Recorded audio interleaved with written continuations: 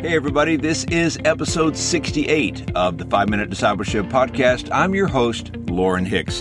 You know, it's hard for me to believe that today is the 2-month anniversary of this podcast. Being stuck at home during the restrictions caused by the coronavirus, this effort became my COVID project. I spent weeks researching how to start a podcast, and I watched a lot of YouTube videos to learn how to edit audio. But here we are. And as of today, as of this recording, we are approaching 15,000 downloads. I can't hardly believe that number. But I pray this effort has blessed you and that it has strengthened your faith. I want to say a special word of thanks to each one of you who have subscribed to the podcast and have left a review. This small step really does expand the reach of this podcast, and I'm so grateful. I want to say a special word of thanks to those of you who have told a friend about the podcast, or maybe you've shared it on social media. From the bottom of my heart, thank you so much. Let's keep going and let's keep growing in our relationship with Jesus Christ. Today, we are talking about how God chooses leaders. On the bookshelves of my office, I have several biographies about American presidents. To me, it's fascinating to learn from the life and experience of those who have risen to the top political office in our country. One of the most interesting to me is President Harry S. Truman. You know, for the first half of his life, he was virtually unknown. He was a failed farmer and a failed businessman.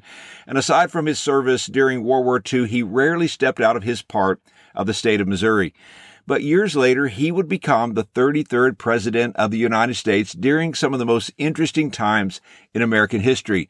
But don't think that those years as an unknown were wasted.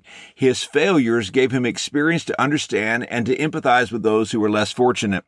You see, he knew what the small businessman and the farmer wanted and needed from Washington, D.C., and he worked hard to that end once he occupied the Oval Office. What I noticed is that his experiences prepared him for the day that he would be chosen. As you and I read through Scripture, we see men and women chosen by God for leadership roles. What are the requirements? What is the criteria for being selected by God for leadership? You need to know that all leadership in the kingdom of God is servant leadership. We lead out of service to God and others. You might be tempted to think, I'm not a leader. I don't have a position or a title. I don't have a business card. But John Maxwell once said, leadership is influence. And I want you to know that you are more influential than you think. The one quality God is looking for is character. In the Old Testament, when David was anointed to be the next king of Israel, the prophet Samuel would have overlooked him in favor of one of his brothers because it didn't seem that David had the outward qualifications. Samuel actually wanted to select Eliab, David's older brother. But listen to what the Lord told the prophet in 1 Samuel chapter 16, verse 7. The Bible says, "But the Lord said to Samuel, do not consider his appearance or his height, for I have rejected him. The Lord does not look at the things people look at.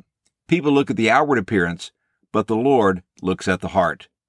Many would say that David was too young, and no doubt today people would have dismissed him as a common laborer. David's selection goes against everything our society seems to affirm. Think about it. Today, we exalt those with intelligence, charisma, giftedness. We lift up those who are popular or powerful. Little is done to discern the heart and character of a person. You know, God looks not at your resume, but at your character. He looks not at what you have done, but why you do it. He looks not at who you know, but how you care. God looks not at your public persona, but at who you are in private. Philip Keller once wrote, God does not see as man sees. He does not measure character by charisma. He does not defer to human values. God's chief criteria for selecting people for his purpose is, are you willing to do my will? This is the acid test. Despite all of our failings, if above all else our one consuming desire is to be a man after God's own heart, we will be lifted above the turmoil of our times in great honor. David is the only person in all of Scripture whose epitaph reads, a man after God's own heart. As a result, we might be tempted to think of him as a spiritual Superman without any problems or failures, but we know that nothing could be further from the truth. You see, God chose David. On the surface, the choice might not make any sense to you, but God does not work on sense. He works on grace. God called David. He called me, He called you, and He knows what He's doing. God chooses unlikely people to accomplish His purposes so that His power can be displayed in their weaknesses. God uses people who would depend on His power rather than their own strength and abilities. For the first season of his life, David was a shepherd. It was a lowly position, but without him knowing it, he was in the development process. God had been preparing him in solitude, in obscurity, and in monotony. Here's today's challenge.